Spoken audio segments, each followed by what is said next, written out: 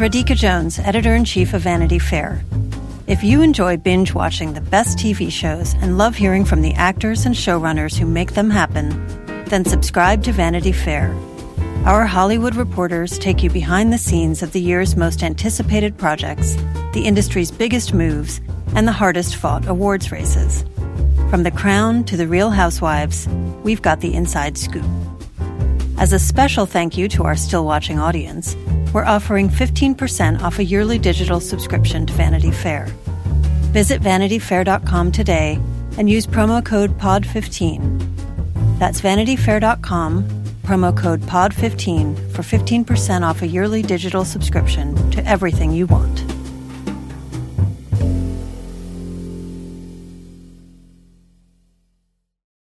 This episode is brought to you by Progressive Insurance.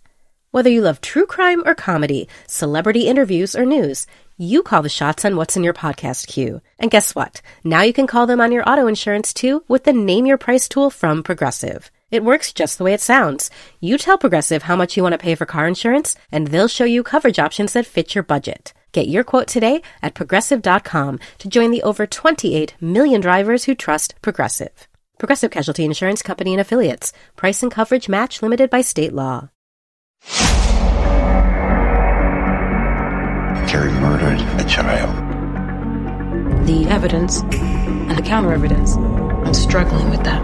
When the facts are filled with coincidences, don't dismiss those coincidences.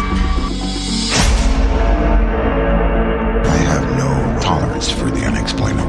Well then, sir, you'll have no tolerance for me.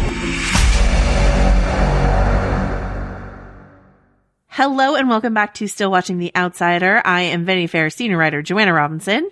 And I'm Vanity Fair chief critic Richard Lawson. Each week on this show, we like to break down the latest episode of the HBO miniseries The Outsider. This week we are talking about Season 1, Episode 5, The Tear Drinker, written by Richard Price and directed by Igor Martinovich. And we will not be spoiling anything beyond this episode of The Outsider, episode 5. We will, however, be talking about some book stuff this week because I've gotten some emails and responses from people with some book information. None of it I would consider spoilery, but just to let you know, we'll give you ample warning when we sort of dive into that. But there is some book responses that we got. We actually might get into some of that right away. Richard, are you ready? Yeah. For some book differences? Let's do it. Let's do it. I got beyond email, someone reached out to me via other channels, a listener named Charlotte, to tell me some differences between the book and the series. And the main one, the main holy crap takeaway that I had is that in the book, Ralph does not have a dead son, Derek. So interesting. His son is not dead in the book. So I don't know if they it's so delicious to watch Ben Mendelsohn be so broody. So I don't know if that's a reason why, delicious maybe is the wrong word. That makes you sound like a tear drinker. But you know, it was me all along. No, but I love this edition because I love, especially in this episode, we see how tightly connected Jeannie and Ralph's grief over their son is to this current case. So I love this choice. What do you make of this idea that they had to give Ralph and Jeannie a dead son? Yeah, I mean, I think it just adds more thematic heft to it, and I think this episode, which is kind of like the saddest episode we've had thus far, in some ways, I think it makes a good case for that narrative change for sure. I mean, it's kind of a cliche, the sort of cop with a tragedy in there, but when done right, and this is, written by Richard Price, acted by Ben Mendelsohn and Mare Winningham, it works really well. Yeah, and I really like, we'll get to it in a bit, but the flashback we had to them sort of fresh off their grief, where she's catatonic and he's drinking. I feel like that's a story we've seen, not to downplay it, it is an important story, but that's a story we've seen a lot. So I like that it's what do you do with that grief this many, I can't remember how long it's been since Derek died, but maybe a year later, this much time has passed. What does grief look like now when it's not so fresh, but it's something that you live with, And I think that's that's interesting. And makes Ralph, if, as we learned in this episode, this creature is not just interested in like the pain point of the murder and the framing of an individual, but also the ripples of grief. If it feeds off grief, then Ralph is like a perfect meal, for this creature and Jeannie as well. All right. And then we got this email from, Amanda, who has a further watching recommendation. And she writes, I've had Who Killed Little Gregory in my Netflix queue for ages and finally watched it. It's a 5-part French docuseries about a child murder in provincial France in the early 80s, which I knew nothing about going in. What a story. And then here she switches into some French. Sans le supernaturel. It reminded me so much of The Outsider's themes of the ripples effects of a crime and unhinged media, the all-consuming rage under the surface of people and society, and the way grief and anger destroys so much in his path. It actually is quite easily to believe that King's grief eater is stalking this village, stirring the pot, and some elements of it are simply as sinister and creepy as the most pulpy thriller. So if you haven't yet had your fill of utterly unbearable grief and the like, it is the parfait companion piece. So that's from Amanda, some recommendation on Netflix, a French docuseries. Or you could watch Cheer, to each their own. To each their own. Yeah, Richard's Twitter timeline has been full of some Cheer admiration. So, you might want to take a look. All right. So, and then this email comes from, Maureen. And Maureen wrote a very lengthy email that I unfortunately cannot get to all of. But Maureen highlights some like book show differences. And so she says, all my feedback is from the point of view of someone who's read the book, and I'm not intending to do any spoiling, but I'm assuming you've watched ahead since you mentioned having access to 6 or more episodes. So we will make sure that nothing we read right now does any spoiling for Maureen. The show is very impressive in how it is addressing both reader and non-reader to entertain, and your podcast is really adding to the experience. Thanks, Maureen. Getting the feeling that they learned something from Game of Thrones fan feedback. Maybe. All right. So she says, Holly Gibney. Holly Gibney has made massive leaps in maturing and social skills through the Mr. Mercedes book. So readers would have watched her progress socially. Stephen King did not release any information that Holly Gibney was a character at all in The Outsider prior to release. So it was a very pleasant surprise because you're reading the book, and like, I'm going to summarize here, but basically you're reading the book, you think Terry Maitland is the main character, he dies, and then all of a sudden Holly Gibney shows up, this character that King fans are like quite familiar with, and they're like, oh my god, it's a Holly Gibney story, what the heck? So that's that's obviously something the show couldn't pull off, but I think that is an interesting thing that King decided to do, with the book. It's like realizing that that James McAvoy movie Split is actually an Unbreakable sequel. You're like, oh, this is all tied together. She says we're doing a great job of asking the right questions as far as seeing where the story is going. Thank you, Maureen. And then she says something about Jeannie. This is a great Jeannie episode, so I think it's really good to read this thing that Maureen says about Jeannie in the books. Jeannie Anderson is one of those quiet characters in the book that makes all the difference, just like people like her are in all of our communities, and Mary Winningham is nailing the part. And then this is the last point that I think is really interesting. Maureen says, another book issue to consider is there's not a therapist in the book. Ralph, as we've seen him go to a couple therapy sessions. So much of the Stephen King narration is sharing through character POV. I'm guessing that the therapist is Price's plan to let us know what Ralph is thinking rather than a normal therapist trope. So it's a way to get inside Ralph's head, rather than like us watching the character go through therapy. It's a way to crack into his head. So, I think that's an astute observation that Maureen makes there.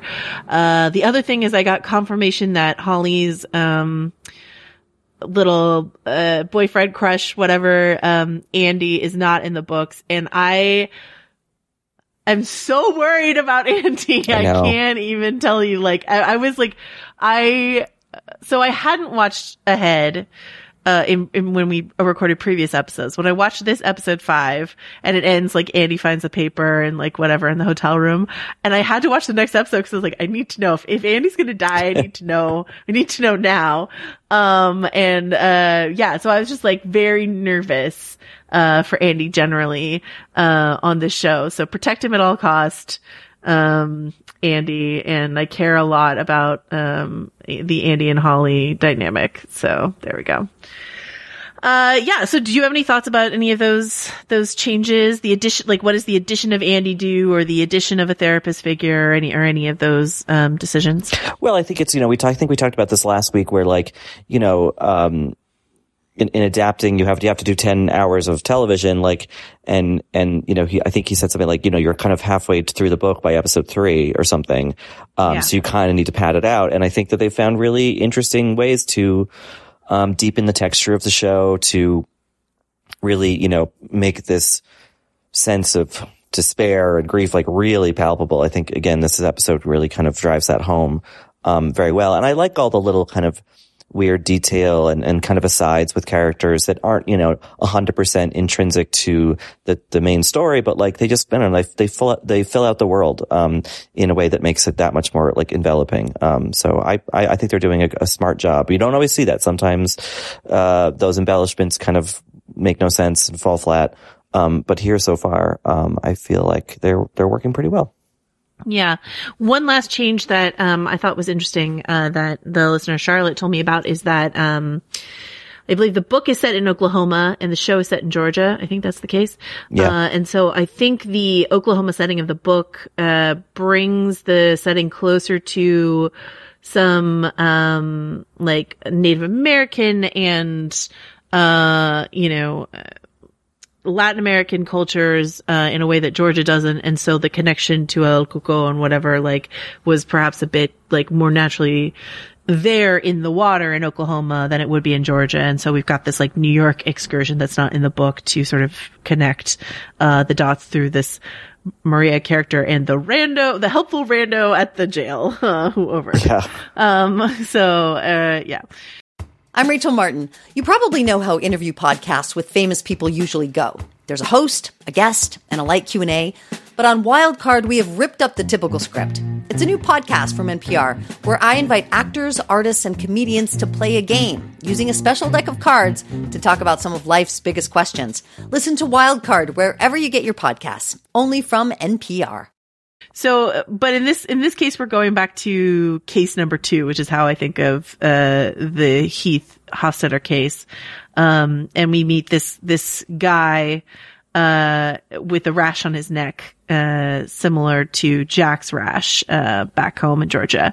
And so we get this sort of it opens with his death, and then we get this 3 days earlier, sort of thing. And we journey through how he got there. And I think that's an effective, we talked about the sort of pancake cold open, in last week's episode. And this is, I think, a little effective device. 'Cause you're well, how did we get here? What's going on? Mm-hmm. How did he wind up dead? I can't remember if they do it in episode 6, but I anticipate it's something they'll sort of keep doing. It's an interesting little quirk of the show, I think. But yeah, so we get this guy. Guess what I didn't need? Another blistery rash to look at. Nope. That's for sure. No. Multiple times too. Yeah. But here we are. And we cut, to make the parallel, very drive it home. We cut from this guy dead on the ground, rash on the back of his neck, to, our angry cop back home, Jack, dragging the deer. He is upset to see that his offering of lamp has been rejected. So it seems like El Coco or whatever is as mystified as we were as to why Jack put some lamps in the woods. Any thoughts on the broken lamp here? Well, but because the lamp is now, it's been tossed away from the main sort of pile of stuff that's there, right? Yeah. So there's a combination of there needs to be a dead animal, but also these objects. I'm really hoping we get some concrete explanation for what this is. But it was, the scene beyond that sort of those kind of curious details. It's an interesting scene because we see that the people, because we also see later with the other character that the people who are kind of made these rent fields in the thrall of whatever Il Coco or whatever we're dealing with, that they do have still some sort of agency or autonomy, like they can talk back, to this entity and sometimes are able to follow their own will, and yet are still sort of ultimately devoted to doing the bidding of this thing. So it's an interesting thing. I mean, I like that they don't become outright sort of automaton zombie kind of things. Just solely serving the purposes of this creature, but like that it's just now a part of them. They're still them. I don't know. I just think it's an interesting kind of nuance. Yeah, because you wouldn't want like to watch a zombie. Like it's less interesting to watch a zombie go through the whole thing than it is to watch like what I really like about this episode. And let's sort of follow this like Renfield thrall aspect all the way through. What I like about this episode is that we get more of the humanity of this Jack Hoskins character in terms of his relationship with the character of Tamika Collins, who's this woman who, his fellow cop who's been shot and has a baby. And like what context clues this episode and the previous episode when she's like, if you don't come to my baby, like shower, I'll kill you or whatever, is that, if they weren't exactly, like, they have a close relationship. She says something like, you can tell me anything, you know that. And we like her. So, like, if we like her and she likes him, then in theory, there's something about him that is worthy of caring about and rooting for. And so to see his conflict around, like, I don't even want to touch your baby because I'm not in full control of myself. I'm doing all this stuff, like, buying lamps and dragging deers into the wood and stuff like that. And, like, I'm upset and I don't have control and I don't want to hurt the people that I care about. And I think that conflict is so much more interesting than, as you say, either the zombie thing or like, this is just a bad dude getting badder through the influence of a particularly pernicious neck rash, Yeah. And I think that like, as is true in a lot of King work, you could read a metaphor for addiction into that. Like these people are still themselves, and yet this thing has a really terrible hold on them, and they don't always know that they're gonna have any sort of sense of self-control. Oh, I like that a lot.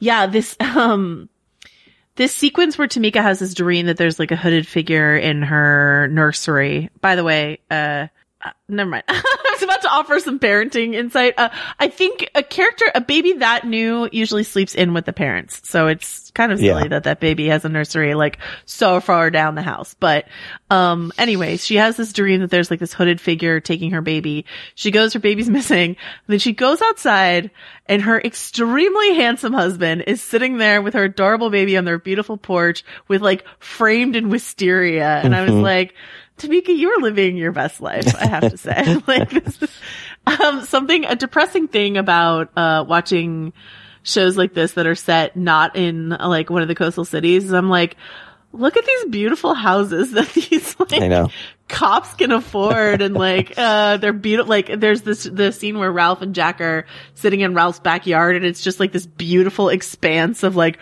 rolling hills and trees and maybe a creek. And I'm just like, man, living in California really is not the right thing to do. I mean, all we need to do is get shot in the leg and live in a town stalked by a grief monster, and we could have the, 3-bedroom craftsman of our dreams. Small price to pay, I say. Yeah, so basically, like, Jack has seen, I've decided to call the little, like, conglomerate of Ralph and various other investigators like they're like the Hardy Boys basically, right? They've like formed their own little crew. So he's basically like spying on the Hardy Boys. This seems like something that the grief monster is like telling him to do, which is like get involved, right? Right. So he comes to Ralph with this sort of like contrite hat in hand act. And like, so there are ways in which Jack is conflicted and loyal that I buy. And then there's this thing where he goes to Ralph and he's like, I just want a chance to help. And I don't buy that whatsoever. What was your read on that like Jack and Ralph scene? Yeah, I mean, it's interesting, like with Jack's kind of motivations. And then later when we see the actual or some semi-corporeal form of the grief monster, that like there is a concern there. There is a sense of like, oh, I could get caught, or they're on to me, so you have to stop it. You have to look, you have to kind of monitor them. So like I was talking last week about how with the hood and everything, that there seems to be some sense of shame or something about this entity. And now here we see almost a little fear from it. Because if it was just some all-powerful thing, it wouldn't, who cares if the police are investigating or getting closer and closer to the truth. It wouldn't matter. So I think that's an interesting dynamic. And, cause clearly this thing needs people like Jack, to help them. Yeah, it's interesting. You're right that it's like a hunted thing. Mm-hmm. And it's trying to warn, people off. But yeah, you would think that if it could just what are the rules of this creature? I have a lot of questions about that I think will never be answered. But there's one question I do have about this menace, and this is a larger question for the episode. So we've got the corporeal form in the hood, right? Mm-hmm. Who likes to make night visits to Jeannie's dining room. We've got its thralls with the boil rash on their necks. And then I just have a question about this vision of Derek at the end of the episode. Is this supposed to be related to the grief monster? What can he do? What are his powers? And are there too many too many kinds of threats? Do you know what I mean?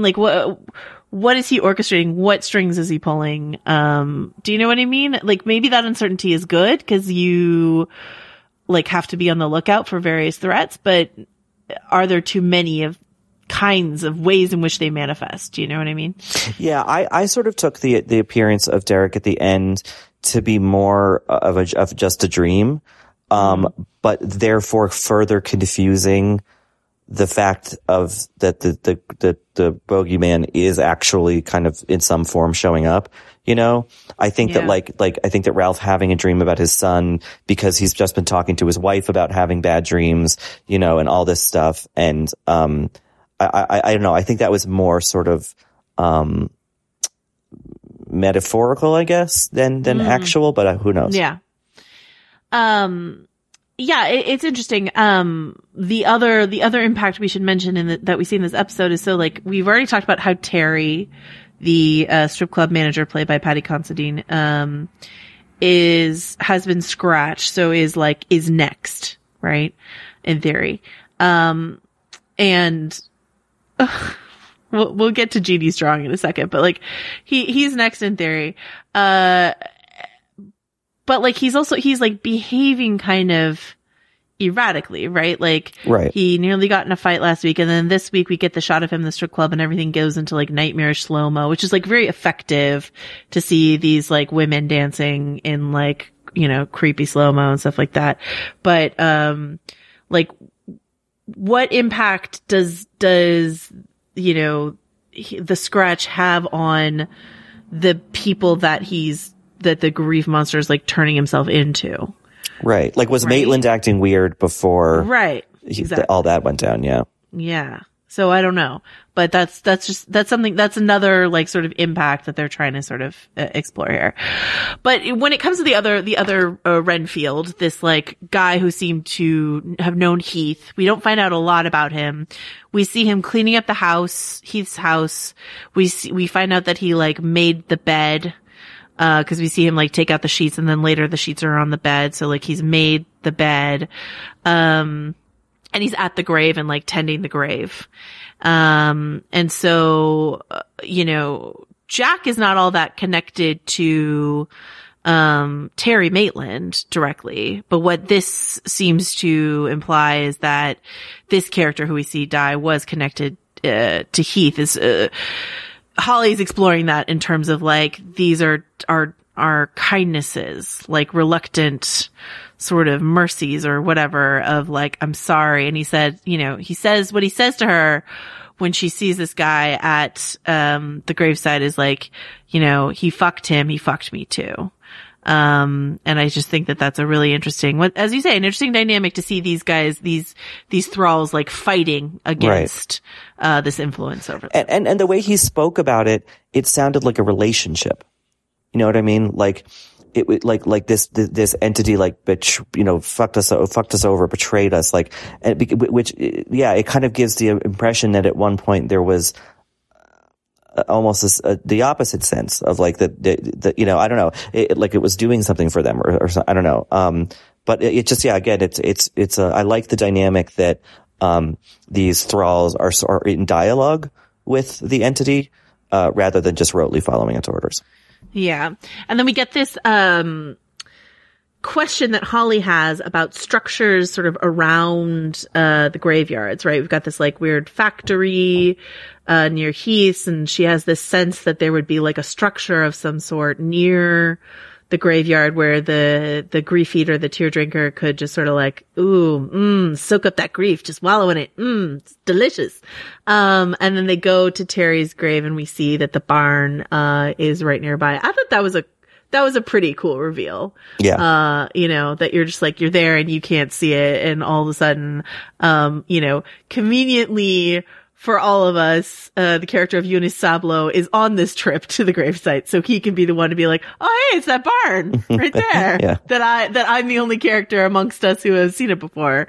That's fascinating. Yeah. And I it's interesting that this creature needs some sort of building in which to hide or residence in a way, again, that further makes it seem not human exactly, but more, vulnerable, I guess.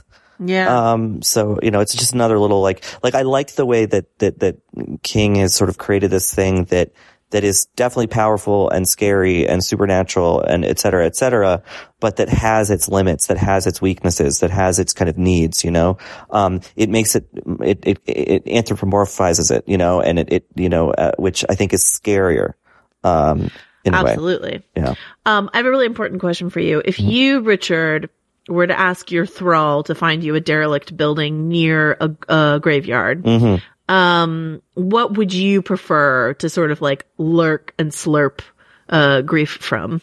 Oh, like a really nice abandoned brownstone near Greenwood Cemetery in Brooklyn. You love to see it. Love it. Yeah. Love it. For me, I would probably want to like maybe like an abandoned pub near like I was just wondering around a lot of Scottish graveyards. Oh yeah, sure. Over the holidays, so like maybe something Scottish with an abandoned pub nearby. Oh, there's a beautiful Protestant cemetery in Rome that's full of feral cats that I've been to. Maybe there's like a nice villa near there. That would be good. Oh, love a cat infested graveyard. Yeah. Love that for you. All right. So, this is what our grief eater is do. He's visiting people in the dead of night and hanging around and sucking up some grief. Let us talk about Jeannie in this episode. So good. This is so good. This is, we are both fans of Mare Winningham in general. But this is, the biggest Jeannie episode so far. And she gets this visitation, in the night. And then, she wakes up and can't really, first thing happens is she's at work and she sees this hooded figure. And I really love how Jeannie handles this. I mean, she's freaked out. It's freaky. It's freaky all the way up until that guy's head lolls back and it's not like some grief monster. But I really love that she's like, reminder. Yeah. If you have a hood, this is definitely not a rule I'm just making up right now. You need to have it down. Just saying. Anyway, so she sees that figure at work and she goes home and she's like, she's drained. It almost feels like supernaturally drained, but she's drained. And then we get this flashback. Ralph goes to like wake her because he's ordered food, but then we get this flashback, to them immediately post, the death of their son. And this is incredible work from both of them. Like, yeah. What did you make of this? Well, I think also going back to, the scene in her office where she's counseling this young mother who's trying to get, back on the up and up and raise her, be good to her child. And we see Jeannie kind of giving this, stern, but caring sort of, attention to this case, and you think about like, so this is a woman grieving a child who then has to deal with all these other people who are having problems with their being able to raise their still alive children and just like how hard that must be. And then she comes home and she's like, oh, it was just a weird day. And there's just these two lonely, broken grown-ups in this quiet, empty house being like, I guess we'll just order dinner. Like but they're carrying on, they're keeping on, And I think that then flashing back to a point when it looked like they weren't going to be able to do that. where you see that the kind of bleak present tense is actually better than it had been, even though it's not very good on its own. You know, it just gives you a sense of like the long process of grief. Yes, I love that. I hadn't thought about that. I really love that scene of I love watching people do their jobs and be good at their jobs and things sometimes. And, you know, the mother says she missed an appointment and she wasn't sure the person got the message, and she just goes like, I'll check in. I'll check in on that. You know what I mean? Like a little frustrated, but also caring. Like it was just a really well calibrated scene. It was beautiful. Yeah. So yeah, we get this flashback to a time when they were both like just not coping. And what that does then is that later, you know, she goes to the kitchen, she has this thing, and then she just walks back bloody footed to bed, which is the whole sequence is great. Like him discovering the bloody footprints and stuff like that. But he's just sort of like that. He's in a place at least where he can take care of her. Like, I'll go get some stuff for your feet and like help you with your feet. That sounds like a low bar to clear, but like, you know, he's not drinking. He can be here for her, and at least to some degree in this episode. And then later when he has a conversation and he's talking about like, remember the medication and the sleepwalking you were doing? Like, this is a bit, it's frustrating a bit for us to watch this as an audience, because we know that, or we think we know that this happened to her, right? It spoke to her too, that we heard it speak out loud. Yeah. Like, we saw this happen. So we believe that wasn't a dream. She saw him. Like, we know something spooky's going on. So Ralph's, inability to believe her should be more frustrating to me as an audience member. But there's something about the way that Ben Mendelsohn calibrates his performance where it could have been so condescending.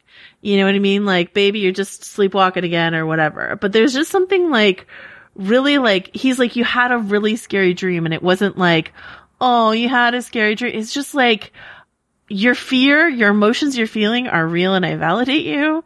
I just cannot make the leap with you to the supernatural. Not right now. Not episode 5. Maybe by episode 10 I'll get there, but not in episode 5. Yeah. And he says that really sad thing of like, I think you're just going looking for him. Yeah. You know, but it's said with such sensitivity and just kind of this weary thing. And I think that it's such an interesting portrait. You know, I think about the movie, maybe because I'm at Sundance right now, where that movie premiered, but I think about Manchester by the Sea, which is a movie about grief, but not about the immediate part. It's about like the long winter afterward, you know, of just like life is just, there's just a hole in life forever, you know. And I think that like little scenes like that just kind of show like we're getting up, we're going to work, we're carrying on. There are little pleasures in life, you know, but like, yeah, like for the most part, we are still consumed by this thing. Yeah. It's really interesting. And it's interesting to me. I think what makes it the whole thing even spookier in a very like, not like, visual effects spooky, but just sort of like psychologically spooky, is when he wakes, he like comes to her, she's got the bloody feet in the bed. He like wakes her up. She wakes up in a panic, like upset and like terrified, but she can't remember her dream right away or what happened to her. She can't remember it right away. And then she's just like, I think you should drop the case. Something bad's going to happen. And then he has that great line where he's like, something bad has already happened. Right. But like that she's terrified, but she can't remember why, but she has this message she needs to deliver to him. And then that she then remembers what happened. That is spooky. That sort of like erased from her mind, but then like comes back sort of aspect of it. Yeah. Know?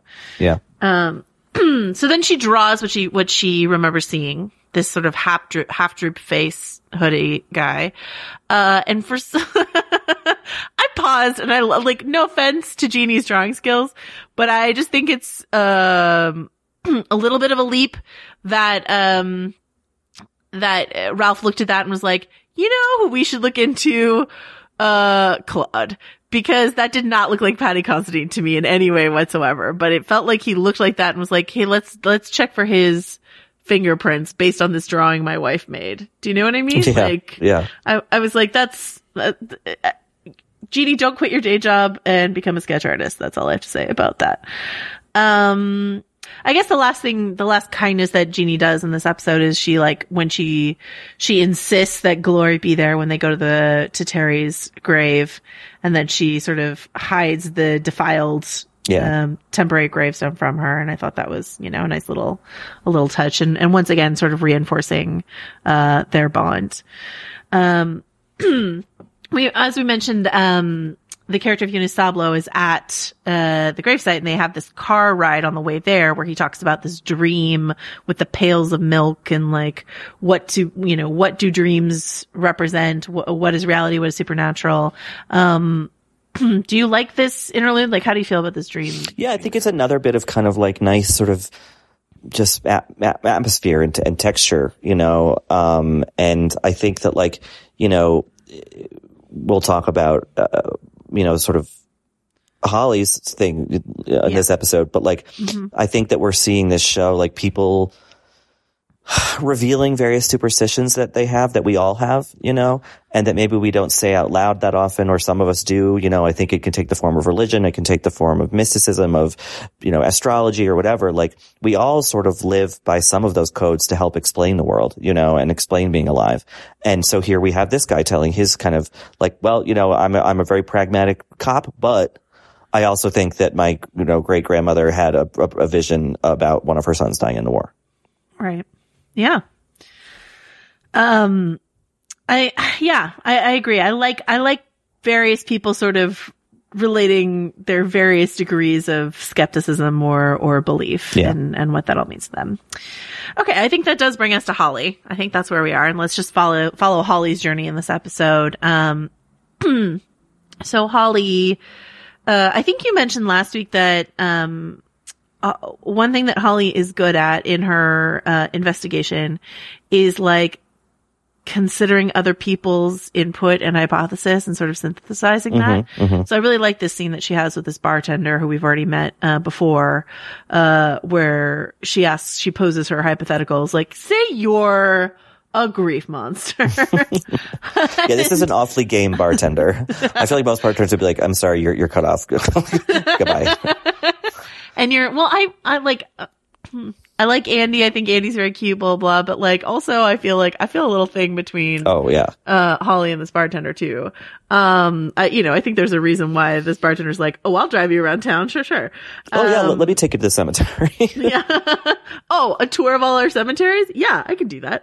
You want to go see, you want to go to this house that says child killer on the outside? Yeah, let's do it. Anyway, so they have this hypothetical sort of conversation. What would you do? Where would you go? How would you slurp that grief? And yeah, the bartender has this line where she says something like, do you know the city? The bartender goes, does Tarzan know the jungle? Like, I don't know. There's something I liked about that. But Holly's just sort of like putting her case together. It's interesting. She's checking in with Ralph. It's interesting that Ralph gives like a recap of what she's up to the other Hardy boys, but like they're skeptical. And I like that at least Ralph vocalized my frustration watching at home, because I'm like, you guys are the one who suggested her in the first place. Like, why did you hire her if everyone's just going to doubt her, the whole time? So I like that Ralph was like, let's just, let her do her thing. And then I think, Holly goes to the graveyard. She meets, good old Boilneck. She goes to his house. Richard, what happens in the closet at his house? What did you see? I couldn't really tell. Something moves as if like there was a breeze or something suddenly, right? It made me think maybe the thing was, or some version of the thing was standing behind her looking at her and then moved. It creeped me out. I watched it several times trying to figure out. To me, it was almost like gesturing towards the bed, because then she turns around and she sees the freshly made bed, which we have already seen sort of stripped of bedclothes. So to me, it was sort of like the clothing was gesturing the bed, and all of that is very upsetting to think about. But I had some questions. If you guys have other ideas about that closet and what happened there, please do let us know. Is the grief monster gay? Was that what they were saying? It's like out of the closet. Coming out of the closet. And maybe it's like, hey girl, embrace your bi-ness and also date the bartender. She's like, she's clearly up for anything. It's like, listen, Andy's great. We like Andy a lot. Protect Andy at all costs. But like, that bartender though, also, maybe? Yeah. Speaking of Andy, smooth move from Andy. She's in her hotel room. watching a movie, some old fashioned movie, it sounds like. And Andy's like, hey, I'm at the bar downstairs, gonna get a drink. Wanna join me? No press. And then she's just like, oh, why don't you come to my room though? And he's like, yes. Yeah, so they go up and they talk about the case. And then there's this, great, learning moment for men around the world about consent. She's like, oh, I know I invited you up here, but no, thank you. Yeah. And he's like, oh, okay, no prob, but I should go. And then she's like, no, stay, let's lie down. Like that whole, I was just like, Andy, I like you so much. What was your read on that? Yeah, I mean, I think it's just there needs to be a few moments of lightness and goodness in the show, or else it would be like too oppressive. So I like the kind of cuteness of them, and also like it allows for a moment of Holly to think out loud, and thus for us to kind of think out loud or think about what we've seen and what's happening and putting things together, you know? And I think he's a good character in that he's like interesting in his own right, but also like just a good sounding board because he has experience. He knows the kind of lingo and the sort of thought processes that, investigators have. So yeah, I too, now that you mentioned it, I'm worried about Andy. Like if you know, to listener who emailed in and said the thing about the therapist, if the therapist is a device to help us crack inside Ralph's head, you're right that Andy, and we talked about this last week, like Andy is dumped so much exposition in last week's episode about like the backstory of Heath and the case there and stuff like that. And I said last week, I was like, the reason I didn't mind is I was like, kind of emotionally invested in their little date that they went on. And the same thing is true here, where like they're once again, she's sounding out her logic of like, okay, if the bet is made, if this is happening, if there's someone there who like cares for these individuals, like that means this thing. And he's helping her understand that. And we're privy to that. But then also we're like, okay, now what? What's happening now? Yeah, and I love this whole thing where she's like, can we, and I also think this idea of her like rejecting him, but then saying, okay, can we take it at this speed, at my speed, gives Holly control of the situation in a way that I think we would want to see for a character who has these sort of social interaction difficulties. Like we want to see her completely like in control of and driving the situation, to her comfort level. Yeah. You know? Mm-hmm. So I think that was really important to depict. And then we just get this the next morning thing where she has folded his clothes into like a little pile. She gives him this like little kiss that's not kisses her fingers and then touches her fingers to him. And then she's written this lovely note, which says like, I'll always remember you, so don't forget about me. I'm going to steal that and write it to someone. It's such like a sweet thing. Yeah. And then Andy finds her paper, which, kind of seems to show like the life cycle of this creature. Like it kills, 20 days later, it appears as someone, so like what is the cycle, that we're following here? And I think he's realizing that like their time is up almost, right? That like, I think it's been 3 or so weeks since the whole Terry situation. So, is something new going to happen? Right. Exactly. Right. And so Holly's stuck in traffic. This guy with a boil on his neck can't handle the rash anymore, can't handle everything that he's done. And he basically engineers it so the cops will kill him. Like takes an empty gun, takes a guy hostage. It's interesting. I wonder if these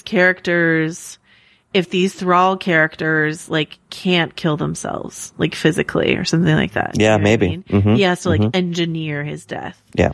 And then we get this visitation. The episode ends with this visitation from Derek, or this dream, or whatever it is. And, I think it's incredibly effective, not the least of which because Ben Mendelsohn is, very good at his job, the job of acting. But you see the feet first, and it's just taken really slow. And a lot of it is just on Ben Mendelsohn's face. And, I think, what does Derek say? Like, you need to stop looking for me, right? Yeah. Let me go. Yeah.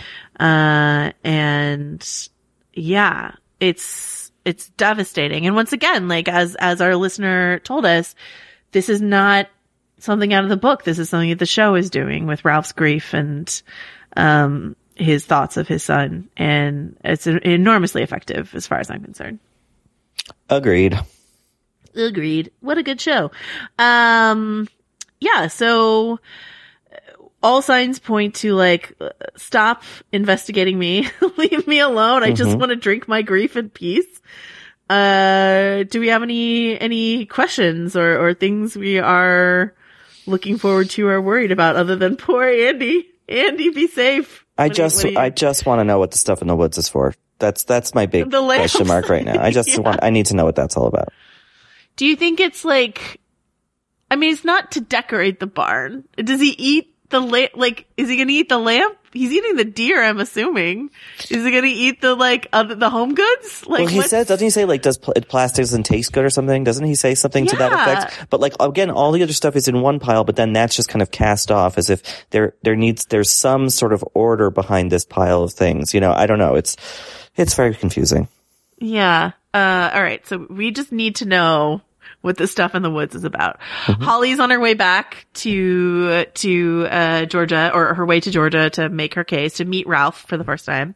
They've already met, to make her case in front of everyone.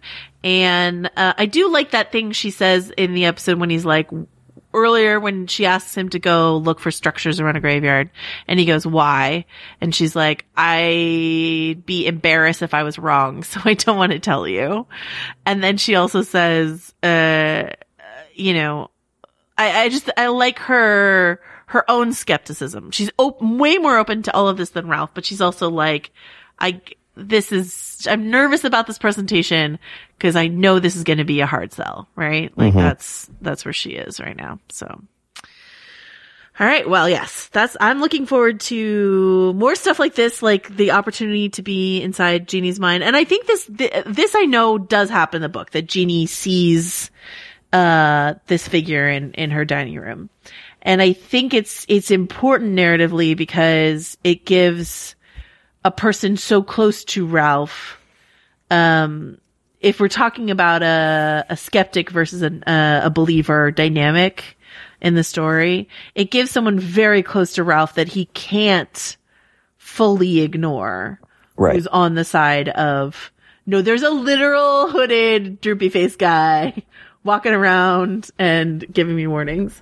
I'd be curious to know, maybe I can email HBO and see if they'll tell me, but I'll be curious to know who's doing the voice of the hooded figure. Oh, yeah. Or if they like blended like a little bit of Bateman, a little bit of Considine. Like, what are we getting here? What's the spooky melange behind this guy? But that could be fun if they did something like that. Like, cause he's still shaking off a bit of Terry and transforming into Claude. So like, how much of that voice is one or the other, would be interesting to know. All right. Well, that's it. We did it. Yeah. Yay. Mare Winningham. What a great actress. Really. What would you suggest, if people want to see more of Mare Winningham's like work, what would you suggest people check out? Oh, you got to watch her Oscar nominated turn in Georgia with Jennifer Jason Leigh, where you get to hear her beautiful singing voice. It's a great, great film. I'm also a huge fan of St. Elmo's Fire, which is like, I think maybe her first film. She's just a great actress who I don't think has been given, as much work as she deserves in Hollywood. So I love this vehicle for her. You can see her maybe on Broadway in Man from the North Country, because she was in it off Broadway, which is with Bob Dylan musical. Yeah. And she's quite good in it. Excellent. Excellent stuff. All right, Richard, until next week, where can people find you? I'll be in my empty flat overlooking Père Lachaise Cemetery in Paris. And I'll be tweeting from Rylaws and writing for VF.com. Where will you be? Excellent. Well, I will be giving Jeannie drawing lessons so that she can better approximate the spooky figures in her kitchen. You can also find me on Twitter at Joe Wrote This. You can find both of us on the podcast Little Gold Men. It's Oscars so soon, and we will be sort of all together on that. But yeah, then we'll be back with you guys talking about, we'll find time somehow. Next Sunday is also Oscar Sunday. We'll find some time, to talk about, episode 6 of The Outsider.